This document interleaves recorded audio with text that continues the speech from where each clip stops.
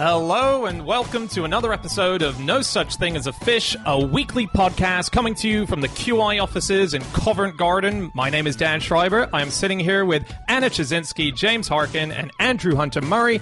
And once again, we have gathered round the microphones with our 4 favorite facts from the last 7 days. And in no particular order, here we go. Starting with you, James Harkin. Okay, my fact this week is that the fear of lifts can be cured by starving the subject and forcing them to eat all of their meals in lifts.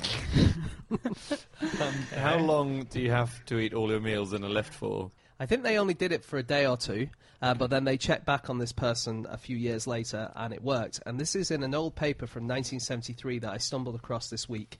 And the paper's called A Brief Treatment of Elevator Phobia. And it's by S. Brintwick and Leslie Solyom. So what's the idea? You would sit inside an elevator and you'd be distracted so that you wouldn't notice? What happens is, what you do is you've got someone who's scared of elevators or lifts, and you say to them, you're not allowed to eat for 24 hours. And they go, okay, I'm not going to eat. And you say, you're not allowed to drink water either. And they say, okay. And then you say to them, okay, well, you can have something to eat now. You can have some cornflakes or whatever, but you can only have it if you're inside that lift. And so they have to go in the lift because they're so hungry. And then I reckon just because they've gone in there and they're kind of getting used to it, then they feel fine. This is insane. This is like Pavlov. Well, and then they're okay with being in the lift because they're enjoying the eating process, so... No, because what it is with phobias, one good way of getting over it is by forcing yourself to kind of go to these places or see these things or touch these things that you're scared of, and slowly you kind of build up resistance and you realise they're not maybe as bad as you think, and you kind of get over it. Really, the food is genuinely just to lure them into the lift. It really is. Well, I mean, just pick the guy up and push him in. I think that might be a bit more humane. Wouldn't that make the phobia a bit worse? Well, the thing is, they think a lot of it is something bad has happened that you associate with this thing, and usually it happens when you're between 4 and 7 as a child, and then later on you kind of, even if it's subconsciously, you put these two things together, and so you're scared. I'm scared of mushrooms, so when I was 4 years old, I must have been attacked by a mushroom or something. I don't know. Playing a lot of Mario. Yeah. So if I'm scared of spiders, do I have to eat all my food off a spider? Is that how it's going to work? Well, they think that one good way of stopping being scared of spiders is to touch spiders. So you go to like a zoo and they put a tarantula on your hand and maybe it makes you feel better. They call it in vivo exposure, but the problem is that people don't really like to go to the spider house and have the spiders put on them. And I was reading an article in improbable.com, and they said that a way of doing this is by augmented reality.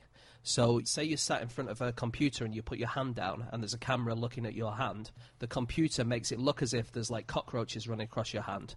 You'll think that they're running across your hand when they're not actually, and that can maybe kind of cure you of being scared of cockroaches. Wait, why is that better than just having the cockroaches run over your hand? Because people don't like to go... If they see cockroaches, they'll just freak out. But if they put the hand down and they're just looking at a computer, then it's easier to get someone in front of a computer than in front of a cockroach house. Okay, Right. clever. Because there are more computers than cockroach houses, for one. There's just way more. There's quite an interesting theory about where phobias come from that scientists have just come up with. So you were saying that it's probably a memory that you have, maybe a memory that you have from childhood. Yeah, maybe. But in 2013, there was some new research done that showed you could sort of inherit memories from your ancestors. No. And so, yeah, so what happens is if one of your ancestors had a horrible experience, like they've been bitten by a spider a long, long time ago, then their response to that makes a chemical imprint on your DNA. And that chemical imprint can then be passed down. So then you'll have this phobia. So this is new research that was done in 2013. Wow. Is this why I'm scared of Nazis? That explains your totally irrational phobia of the Nazi Party. Just because my grandparents had to, go and sort of there's a lot of deprivation and I think that's definitely true in mice, isn't it? They showed that was true in mice. Yes. I'm not sure it's true in humans. Yeah, it's weird that can be imprinted into DNA. Yeah, so it is quite a new thing. Into my sperm, the fact that I was attacked by a dog, my sperm will have that knowledge as it goes across. Yeah. I mean, not the fact. You're not going to have a grandchild who's like, hey, I remember this weird time in the QI offices when a dog bit my testicles. I know, but is the response to that makes a chemical imprint, on your DNA. That's mad. Yeah, it's cool. That is mad.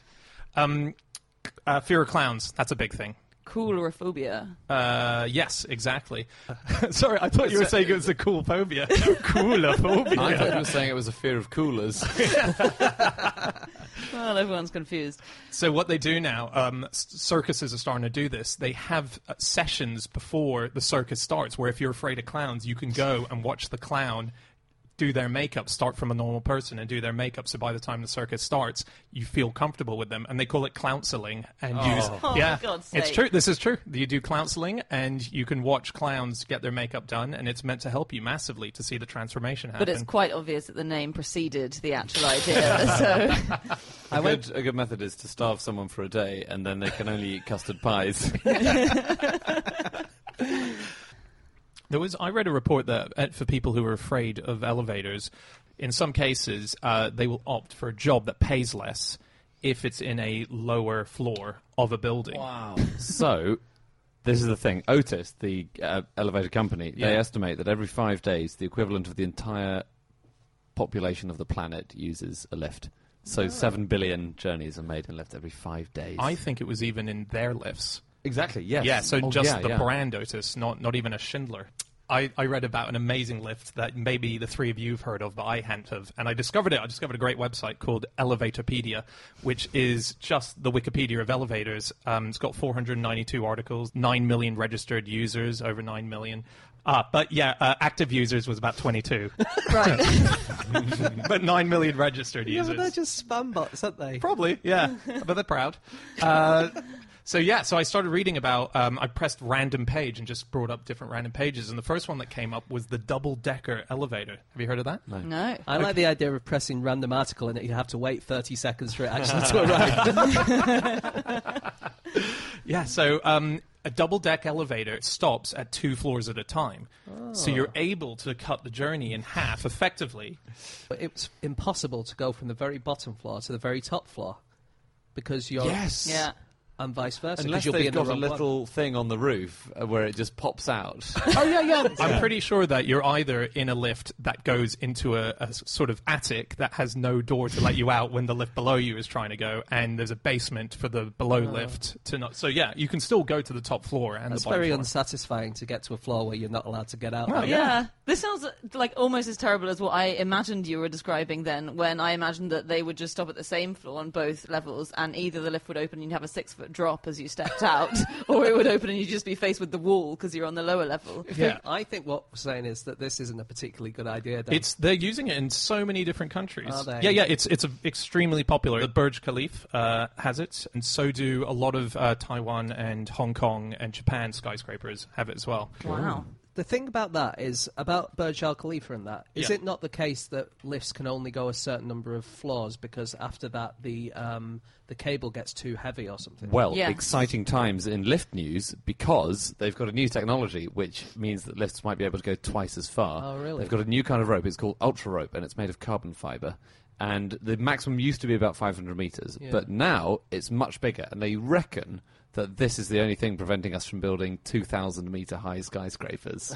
Yeah. I've been reading loads of reviews of this book called Lifted, A Cultural History of the Elevator by Andreas Bernard. I haven't read the book yet, but I found one review which started off just from a member of the public. It said, this book had its ups and downs. And then it went on, now that the joke is out of the way, this is a very interesting book. I did like. So they did have kind of elevators type things, didn't they? But then the first modern elevators, they came in the 19th century. And I read that the first elevator shaft preceded the first elevator by 4 years. What? Wow. Okay, Wow. This is in the Wikipedia, actually, but I think it does stack up. And this Just was- normal Wikipedia. Yeah, it wasn't in Liftopedia. No, Elevatopedia. Elevatopedia. Yeah, it wasn't in that one. So this was in the Cooper Union Foundation building in New York in 1853, and they built it with a lift shaft because the guy who built it was sure that lifts would be invented quite soon. Wow. He was so confident Oh, my that he God. did that. And sure enough, 4 years later, they did invent them. But his shaft was circular, and all lifts aren't circular. And so they couldn't fit the lifts in. They couldn't, Oh, no. They couldn't fit a square lift in a round hole. That's interesting. Why could they not just make a Well, circular lift? a bit later, Otis designed a special lift just for that building. Right. but So yeah. cool. Do you know the secret override for a lift? If you press the Up, floor, down, left, right. some lifts which use particular. There's a system called Logic Controller, which is the brain of the lift, basically. If the lift uses Logic Controller, if you press your floor and the closed door button at the same time, you can go to whatever floor you like in a lift immediately and bypass all the others, right? Oh, what? So, this is according to someone on the internet who I read, who said he works in a building with loads of lifts. So he did seem like... How many lifts? He works on a lift system. He was sort of part of the lift team for the building. He said that if the lift uses this system, that does work. But obviously you can't tell. That sounds very much like an urban myth. Give it a go. Yeah. Give it a go listening to this. If you're doing this. But then if everyone knows this now, and you were the guy who walks in and tries to do it, you've now stuck in a lift with someone who's going, "You dickhead." It doesn't work, but you tried to ruin my lift ride by going past my floor. If you're already in the lift, you can just press a button. It's for people on the outside who've requested the lift. So that's an extremely selfish thing to do, though. Yeah. Or you might be in a hurry. I don't care. You might need a pee. We're not advocating it. I We're am. just saying I that it's a am. possibility. Andy's a very selfish man. The rest of us would advise against it. I want to know if this is a myth, and I imagine it is. People say that pressing the close button doesn't actually There's do it. no consensus on this, Okay. I swear to God. No one's properly refuted it. No people on the internet who work in Andy's lift companies. We film QI in a building with a lot of lifts, and so Didn't realise we had an expert amongst us. and I press the closed door, and I reckon they do work, but maybe not. They never do in thrillers and horror movies. They're always in there pressing it like crazy, and the lift is just chilled. It's definitely true that there are some road crossings where the button doesn't really work. Yeah, because they're just on timers, especially busy crossings. Yeah. I think that the closed door button is likelier to work on older lifts before Okay. health and safety was invented and you weren't allowed There's to a- just cut people up in lifts. You know, lifts in Singapore have urine detector devices in them. And I can't work out whether this is because the Singaporean authorities are really paranoid about this or because there was a spate of urinating. Because they did say in the 90s in a year, there was something like 40 incidents of lifts opening and there being a puddle of urine left in them. Right. And so now, if you urinate in a lift in Singapore that has one of these devices in it, then an alarm gets set off, the lift stops, so you're stuck in the elevator, the police are called, and they come round and then start the lift so that you can get out and be arrested by the police for weighing in an elevator. Wow. So don't do that. How can it tell that it's urine, these urine detectors? What if I spilt my bottle of water, for example? And it had like a lot of kind of urea in it. Yeah. Yeah, like all my water does. I just think buy water from different outlets for a start.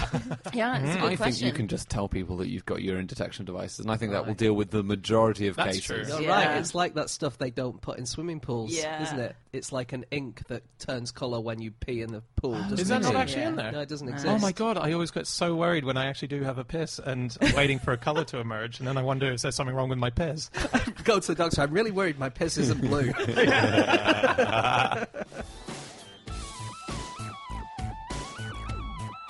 Okay, it is time for fact number 2, and that is my fact. My fact this week is that the Russian Space Agency light their rockets using giant wooden matchsticks. So, this is, to me, unbelievable. Yep, to me too. But it's real. This is from Popular Mechanics, so it's been verified. And the idea is that the Soyuz rockets, when they're going up, so this is not for every single rocket that they launch. However, it's been used hundreds of times. And the idea is that you need a consistency. There's so many booster rockets. You need a consistency of all of them to be lit at the same time, and something needs to light them. So what they've created are these giant bits of birchwood all put together, created into effectively a giant-looking match. They're sat underneath the boosters. They all have little wiring that goes right to the top. And the problem is obviously, as the fire picks up, the wiring gets cut off. So the idea of using the wood is to keep it lit like a match, to have the wood just flaming up. And so they can light all these rockets at the same time, and then that's how it goes into space. Giant Wow. matchsticks. It's nuts. It's very cool. It's so old-fashioned. They've been doing that for 60 years. Wow. Yeah. I read that it's the only part of a modern rocket launch system that's made of wood. Oh, really? Yeah, Wow. unsurprisingly, I suppose. Yeah. Yeah, reassuringly. Did you guys know that the first lighters were guns? So they were flintlock guns, and they were converted to the purpose of becoming lighters in the 16th century. So flintlock guns are any firearm that uses flint to strike up and create a flame which would propel the bullets out of it. And people realised that you could turn this ignition mechanism into a lighter, and that was the world's first lighters. Wow. How cool is that? And they're like big, hardcore-looking guns. It is cool because then you get the actual lighters today that look like guns but aren't really guns. Exactly. Yeah. This was the original one of those for the real cowboys. There were novelty lighters before there were lighters, basically. Is what we're saying. That's exactly what I'm saying. I found one of the earliest references to matchsticks from ancient China, and they were originally, in their translation, described as light-bringing slaves. That was their name, and they were from a book called Records of the Unworldly and the Strange, which is a great title for a book, and I've never heard of that before. It's an old, ancient Chinese book, and that's where it comes from. Yeah, the old Chinese ones, they had sulfur on the end of them, didn't they? But you had to light them from another light, basically. Yeah. You needed another fire source in order to light them. So I don't know if that counts as matches. Okay, yeah. Cheating. Yeah. Definitely Because cheating. sulfur was used in the for 19th century matches as well, and that was where matches really took off, and that's when you got match factories and match girls and things like this. Yeah. The problem with matches in the first place was that they were very easy to light, and so they would set fires and things like this. But in 1844, the safety match was invented. It was by a Swedish professor called Pasch, and what he did was he just split up the chemicals that you needed to set the match aflame. So the phosphorus that you did need, he just put on. That's what's on the surface of the box. So you have to combine the two elements, which had originally been both in the match head together. Oh, wow. And cool. that was why I it see. ignited so easily. It's because it's all there, ready for you, whereas this is guaranteed. So because before that, I think because it was all together, if you just sort of accidentally rubbed your match up against any surface, it could ignite. So you get people sort of striking it on, jeans or stubble Yeah. or the gravid or a wall or whatever. You know. So these dodgy ones were the ones invented by the guy from Stockton called John Walker, and they were banned in France and Germany because they were so dangerous. And they were giant matches as well. So Yeah, the they were first huge. proper matches were giant matches. How big? They were a yard long. What? Yes. Well, and to light them, you had to pull. You got a fold of sandpaper, put the match in between there, pulled it out, and they were so dangerous though because often a flaming ball of material would fall off the end of the match and set fire to the ground, or the carpet, or wherever or someone's dress. He was a good guy, though, John Walker, because he refused to patent his matches. He had a decent amount of money, so he really did invent the lighting match, even though it was a little bit dodgy to start with. It was based on what he did, that everyone else built their match technology.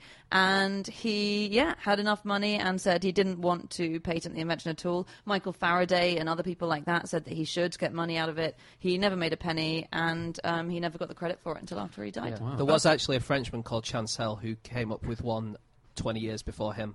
Oh, was there? Yeah, and that one had an end tipped with potassium chlorate and sulfur, and you had to put acid on it to set that one on fire. Safe. Even Safe. more dangerous. And there was another Frenchman, Charles Soria, who invented one very shortly after John Walker, and it relied on phosphorus. And they kept using the phosphorus in this country, so it sounds like they banned it in other countries. But in this country, they kept using phosphorus in matches until 1906, and it was incredibly poisonous. Yeah. So everyone who worked in those factories got this thing called phossy jaw, which was where your teeth would rot and your whole face would swell up and your jawbones would rot because the phosphorus was so toxic. Your hair would fall out. So anyone who used regularly or worked with making these matches would just they'd fall apart. Yeah. Wow. And I read that it would make you vomit. Even a tiny amount breathing it in would make you vomit. And you could see the way people walked home from the phosphorus factory because there would be pools of fluorescent vomit on the way. Oh. Do you know the world matchstick model record? What are we going for? Size or number of matchsticks? Let's say or number of matches. 1 million. 280,000. I do know, so it would be Okay. cheating for me to say. The answer is it's a model of an oil rig. It's made by a man called David Reynolds, who used to work on oil rigs, and it contains 4,075,000 matches. Wow. It's huge. That's amazing. It's really good. It took him over 15 years to make, I think. Yeah, What it's a really great use of a life I that know. is. No, there's other people watch telly in the evenings, and he just does this. It's a little. Yeah, it's quite cool. But we are not suggesting you build the world's biggest matchstick thing instead of watching our show on Fridays. No, true. Yeah. Good So point. casual little plug there. Yeah, I feel really sorry for his son because he said that it was just that one Christmas his son bought him a matchstick kit of a train to build a train out of matchsticks. And that feels really like the son doesn't know what to get his dad. I'll just get him this. Who cares? He can put it in a corner, forget about it. And I bet he really regrets that 20 years later Why? when all his dad's done or talked about is the fact that he's built 100,000 matchstick items. Or he's forever been trying to make up for this shit present that he got by going, no, I really love it. Look, I'm making my next thing. Look, I'm going to make my... You're right. He hates it. So there are, and the Guinness has two other matchstick-related world records. Okay, let's hear them. Most matchsticks stacked into a tower in 1 minute. Yeah, great. And- Let's say 1 a second, 60. Very close. 59. Not bad. 4 million. It's 74. Wow. okay. Yeah, and the other one, this is the one which I think is most beatable, possibly. It's the largest collection of musical instruments made from matchsticks. Okay. Which is about 10. Oh, I know what I'm getting you for your next birthday. 11 kits. Yeah. I've just got a couple of things on. I've been looking into odd ways things are lit. I suddenly thought, how do you light the Olympic torch? What's the process there? And so probably we all know it's lit in Olympia. It's got a classic kind. It actually is a flame that goes there. But I had no idea how much backup flame that they have should it go out. Have you heard about this? I thought it pretty much went out all the time, actually. Yes, it does. They have backup flame that they've brought with them from Olympia, from the very same fire, and they relight it using that exact flame. So the flame is broken up into all different little compartments so that it can be relit with the original flame. Wait, so what are they storing the flame on? Are there just lots of other people holding back up Olympic torches? They're in buses and stuff that What? travel with them. Yeah, there's Buses extra just containing bits of flame. giant fires? Yeah, you can see a photo. So when they leave Olympia, they take live flame on the planes over to where they're going. So you can see there's a photo of British Airways where 2 seats have live flames, four capsules of live flames. They're obviously got a lid on them.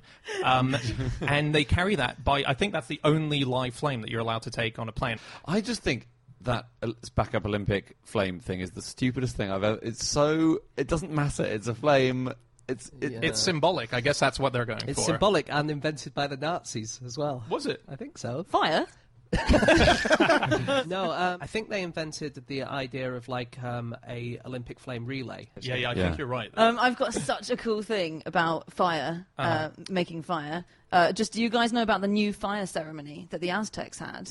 No. So that the Aztec calendar cycle was every 52 years, and at the end of every 52 years, the Aztecs ordered that all fires in the whole Aztec Empire were extinguished, and they had to start again. So every single person after 52 years had to put out their fire, and then they go on top of this mountain, and a priest would light the first fire for the new calendar cycle in what was called the new fire ceremony. And what he did was he'd light it inside the chest cavity of a sacrificed person. Whoa! So they'd sacrifice someone, they take them up to the top of this mountain, they open up their chest, and then the Aztec priest lights a fire inside his chest, and then a bunch of people would be allowed to come forward and dip their sticks in the fire, With and marshmallows they could, on with them. Oh my god. weirdest tasting barbecue I ever had. Wow. And then the fire would be distributed throughout the empire again, and that marked the start of their new calendar. Wow. Okay, it is time for fact number 3, and that is Andy. My fact is that the film Who Framed Roger Rabbit is based on a true story. Okay. A heartwarming story of a rabbit. No, so it's loosely based, but it is based on an actual story of something that happened in America in the early 20th century. So can you explain to me what happens in Who Framed Roger Rabbit? Because I haven't seen it. Me neither. It's very complicated, but basically there's a transport conspiracy. I don't want to give away all the spoilers of the film, and it's about the car and about. And there's a public giant transport. rabbit, isn't there? He's not a giant rabbit. He's Is he not? Am bigger I than- thinking of Donnie Darko? No, he's Yeah. he is bigger than a normal rabbit. But think about it he's now. not taller than Bob Hoskins. Well, I still think that's He's large. in between the size of a rabbit and Bob Hoskins, if you Yeah. can imagine such a thing. Okay. And he's got a bow tie on. How Yeah. tall would you say he is? Taller than 4 feet? Yeah, I I'd think say- that counts as a very big rabbit. With ears upright, he's probably taller than Bob Hoskins, is the thing. No, I don't think he is. No, he's not. He never is taller than Bob Hoskins, even ears poised. Really? And Yeah. Bob Hoskins was a very short man. Exactly. So actually, perhaps it is normal rabbit size. Yeah. Anyway, I think this isn't the true element of the story. Sounds like a great film, actually. It is a really good Must film. watch it. But the story that it's based on is a thing that actually happened. It's a group of car and oil companies. They were called National City Lines, right? And it was controlled by General Motors. And the thing that they did in the early years of the 20th century, they bought up loads of streetcar lines, so these streetcars with rails, trolley buses, things like this. Across America, they bought these up and they dismantled them and shut them off. And they also ran a lot of buses. So, as in automobile buses running on roads as opposed to running on rails. And they were eventually fined a huge amount for kind of attempting to monopolize the market for transport equipment. Right. So some people think that this was a huge conspiracy designed to create the age of the car and to shut down public transport in favour really? of cars. Because it was oil and car companies that were doing this. Yeah. It's a bit more complicated than that because the streetcar industry was already in decline, and it's also a lot easier to run a bus, which doesn't need a rail, than it is to run a streetcar. Well, I'm glad you debunked that popular misconception. No, this was absolutely huge, and loads of Really? people I still never believe heard it. of I think in America, it's a really big okay. it's a really big idea that the age of the car was stitched up by a load of these companies. I got to say, Roger Rabbit didn't really do justice to the seriousness of the Although topic it's based on. I am starting to understand why they felt the need to add cartoon characters to liven up the story. Just to give a quick proper background on Roger Rabbit as a movie, it was Robert Zemeckis who directed it, which was the Back to the Future director. It came out in 1988, and the technology of the animation mixed with real-life footage was so advanced, so new, that the very same year that it was made, or let's say the Oscars that happened post the movie's release, recognized its animator Richard Williams as an innovator and gave him a special Oscar, just a completely separate special Oscar to say this movie has changed everything for filmmaking with animation. So it's a really important movie in the history of cinema. Also, it's the only film where Looney Tunes characters and Disney cartoon characters appear in the same film. That was very rare to see, for example, Mickey Mouse and Porky Pig. And both companies insisted that their characters have exactly equal amount of screen time as the other company's characters, didn't they? And that was why, and like I say, I haven't seen it, but apparently Bugs Bunny, so wherever you see Warner Brothers character, that's accompanied by a Disney character. So I think there are two pairings of characters in the film, and the pairings are always a Warner Brothers character and a Disney character, because both companies said, if your guy's getting screen time, my guy's going to get screen time. Yeah. Because Roger Rabbit was Looney Tunes and Bob Hoskins is, of course, a Disney creation. cartoon character, yeah. So one thing that's interesting about this is that it mustn't necessarily be the movie that was based on real-life stuff, because Roger Rabbit was based off a novel called Who Censored Roger Rabbit, which was written by Gary K. Wolfe. Very dark and very different to it had no Looney Tune characters, for example. So that I'm wondering if that's where the original political message about what you were so interestingly talking about earlier. That's beyond the pale. Did you see that Bill Murray was the first choice to play the Bob Hoskins character? But he was too tall. He was just that bit bigger than a rabbit. You make the rabbit look like a rabbit. They couldn't get hold of him because Bill Murray has that famous thing where he refuses to have an agent. Oh, really? And so he was Robert Zemeckis and Steven Spielberg's first choice. They couldn't get hold of him, and Bill Murray said afterwards it was a real regret and he wished he could have done it. And it does make you think, well, get a starting agent then, mate. But so they went for Bob Hoskins instead. Right. I did read reviews for Who Censored Roger Rabbit, the first one, and it's got my favourite opening line of a review here. This person said, "This would have been a decent airplane book, but I wasn't flying anywhere." And there's a lot of differences. Like in the book, Roger Rabbit actually is killed. And they have a really interesting literary device where cartoon characters are able to create a doppelganger of themselves immediately to do stunt double work in movies. So in the novel, Roger Rabbit is killed, but he creates a doppelganger who can last a few days, the longest doppelganger of any of them, who helps with the story. The rules of cartoons are very different to the rules of real life, aren't they? What? Yeah. Oh, there go my plans for jumping off that building later. This, I haven't seen Who Framed Roger Rabbit, but I think they kind of explore this in the film, don't they? There's a thing called the O'Donnell's Laws of Cartoon Motion. which was in Esquire. And there are a few like rules that happen in cartoons which don't happen in real life. So any body suspended in space will remain in space until made aware of its situation. Yeah. Kind of thing. Yeah. Like, everything falls faster than an anvil is another one. Okay. And the idea being that if you're falling down and so is an anvil, you'll hit the floor and then the anvil will hit your head. That's the thing. And there was a guy called Art Babbitt who was an animator from Walt Disney Studios, and he said, animation follows the laws of physics unless it's funnier otherwise. And I think they mentioned that in the movie as well, don't they? Something similar to that. Yeah, and they've got things like, tunnels that you throw onto walls and then you can run into the tunnel. But, if you that's can't cool. follow them, if you follow as a human, you hit the wall. Yeah. This kind of thing. Yeah. So Bob Hoskins' son didn't speak to him for a while after he made Who Framed Roger Rabbit. Do you know why? It was because, his son Jack was 3 at the time, and Hoskins said in an interview a few years ago that when his son Jack found out what he'd been working on, he wouldn't speak to him for a long time, and Hoskins was really upset. And after about 2 weeks, his son admitted that the reason he wasn't speaking to him was because he'd been working with Bugs Bunny and Daffy Duck the whole time and hadn't even introduced him to them. Oh, amazing. That's great. That's sweet. Okay, it is time for a final fact of the show, and that is Chazinski. My fact is that the first ever wristwatch doubled up as a thermometer. Yeah, I just really like this. It's like a modern day gadget, but What sort of thermometer? As in Rectal. oral? Or, as James says, rectal. it was a wristal thermometer. Oh. Just a little thermometer on the. You had to shove your wrist up your bum. It was designed for very flexible people.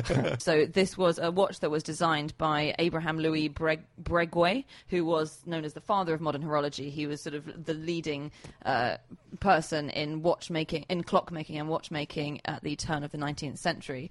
And one of the things he did work out how to do was to stop changes in the temperature altering clock mechanism. So watches at the time, pocket watches, because wrist watches didn't exist yet, watches at the time, if the temperature changed, would be a bit disrupted by that. So you could only guarantee that your watch would be correct within about 2 hours at the end of the 18th century. And he created a little thing, like a thermostat inside watches, which would work out when the temperature had got to a certain point and adjust the watch accordingly. And so he thought, well, I'll just add a little thermometer in, seeing as I'm sensing the temperature anyway. And so he made this watch, and it was for Napoleon's sister, actually, the Queen of Naples. She was called Caroline Murat.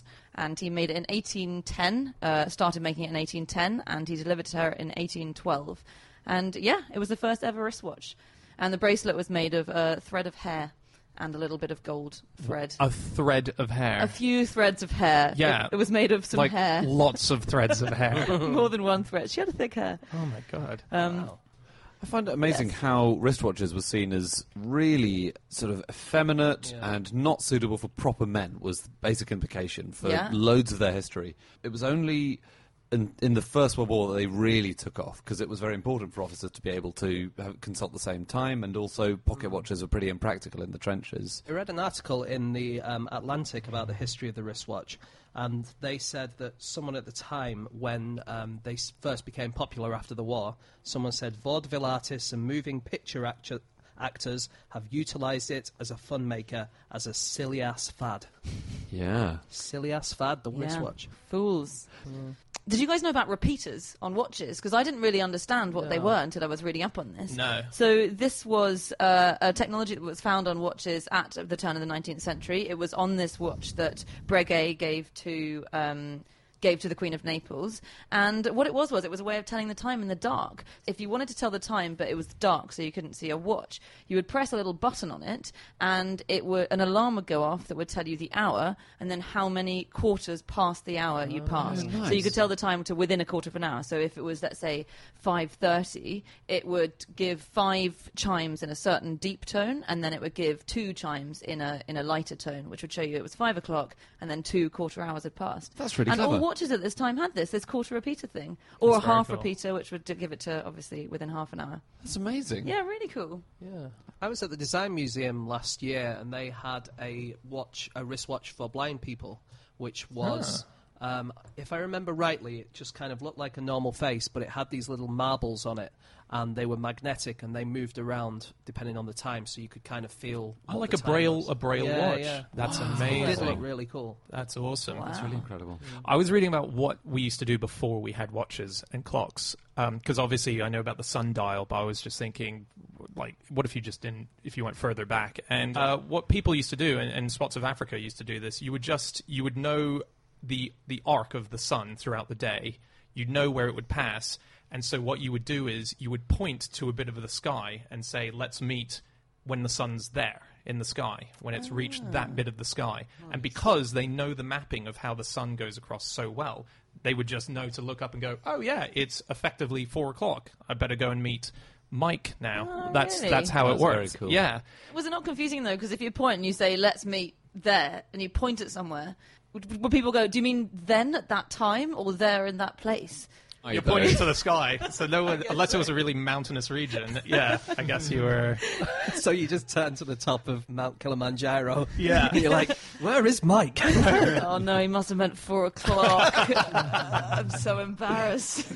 So this reminds me of something that we've covered on QI, which is about how it was hard actually to know the exact time in the 19th century. Even most people didn't have watches. And there was one family in London who for 100 years made a living out of letting people look at their watches, which is so cool. That's so amazing. This is this woman called Ruth Belville and her parents, and her father started the company in 1836. They worked in Greenwich, and so he'd set his watch to Greenwich time at the start of the day, and then he'd get what's described as a buggy, which I'm not sure what that was in 1836, and he'd drive around London, and he'd have people on contract who would pay him in exchange for him telling them the time. And she kept doing that. She did it up until 1940. Yeah.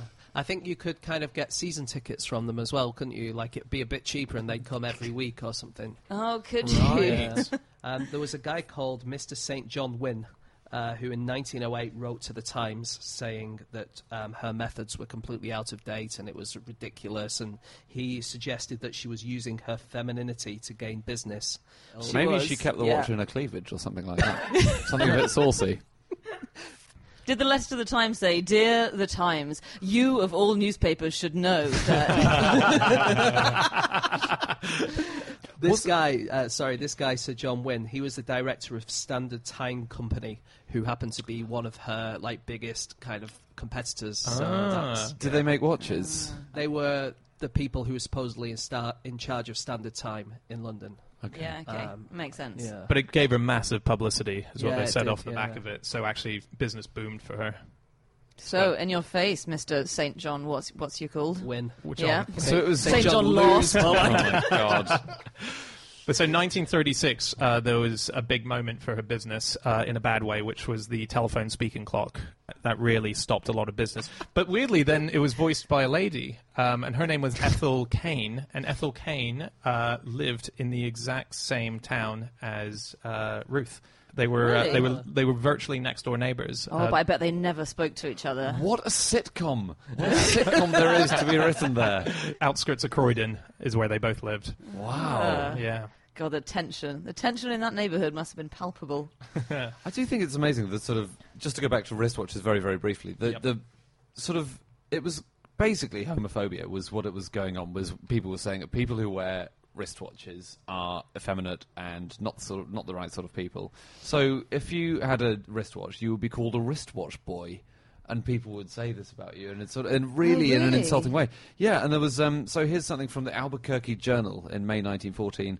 The fellow who wears a wristwatch is frequently suspected of having lace on his lingerie and of braiding his hair at night. I mean, it's pretty plain. And in New Orleans, there was a theatre where there was a play on, and they said the main character is not portrayed by a wristwatch screen actor dude, but by a man's man. I'm more surprised of dude being used in that sentence. Dude is though. dude is Yeah. 19th century. I think it was Really? a cattle ranching word. Yeah. Wow. But basically, it took the First World War to shift that perception. Should we wrap up soonish? Yeah. There's a really cool story related to wristwatches and the original guy in this fact. And this is about the Marie Antoinette watch, which was another watch that Abraham Louis Breguet made. So this was commissioned by a guy who fancied Marie Antoinette in 1782, and it was completed by Breguet's son in 1827, 44 years after it had been ordered, 34 years after Marie Antoinette had died, and 4 years after he'd actually died. But it was unbelievably complicated, so it's still considered the fifth most complicated watch ever made. Wow. It was really, really beautiful, and it was handed down various generations, and it ended up in the Maya Museum of Islamic Art in Jerusalem in 1983, where it got stolen in that year. And so there was a big police hunt, no one could find where it was, this original watch made for Marie Antoinette, and then this guy called Nicholas Hayek, who was the CEO of the Swatch Group, which had taken over the Breguet company, said in 1999 that he was determined that they'd make a replica. And so he went about making this replica, and that even took a few years. So that was commissioned in 2004, and just before the replica was about to be completed and displayed, then a lawyer in America got a letter from a woman who said that she had to return a bunch of objects that her husband had left in his will, saying that he'd stolen them decades earlier. And one of those objects was the Marie Antoinette watch. And so just as this replica was about to reappear, the watch itself surfaced. Wow. How great is that? Yeah. Okay, that's it. That's all of our facts. Thank you so much for listening. If you'd like to get in contact with any of us about the things that we've said over the course of this podcast, we can be found on our Twitter accounts. I'm on @Schreiberland, James, @Eggshaped, Andy, @AndrewHunterM, and Chazinski. You can email podcast@qi.com. Yep, or you can go to @QI Podcast, that's our group Twitter account, or no such thing as a fish.com, where we have all of our previous episodes. We'll see you again next week. Goodbye.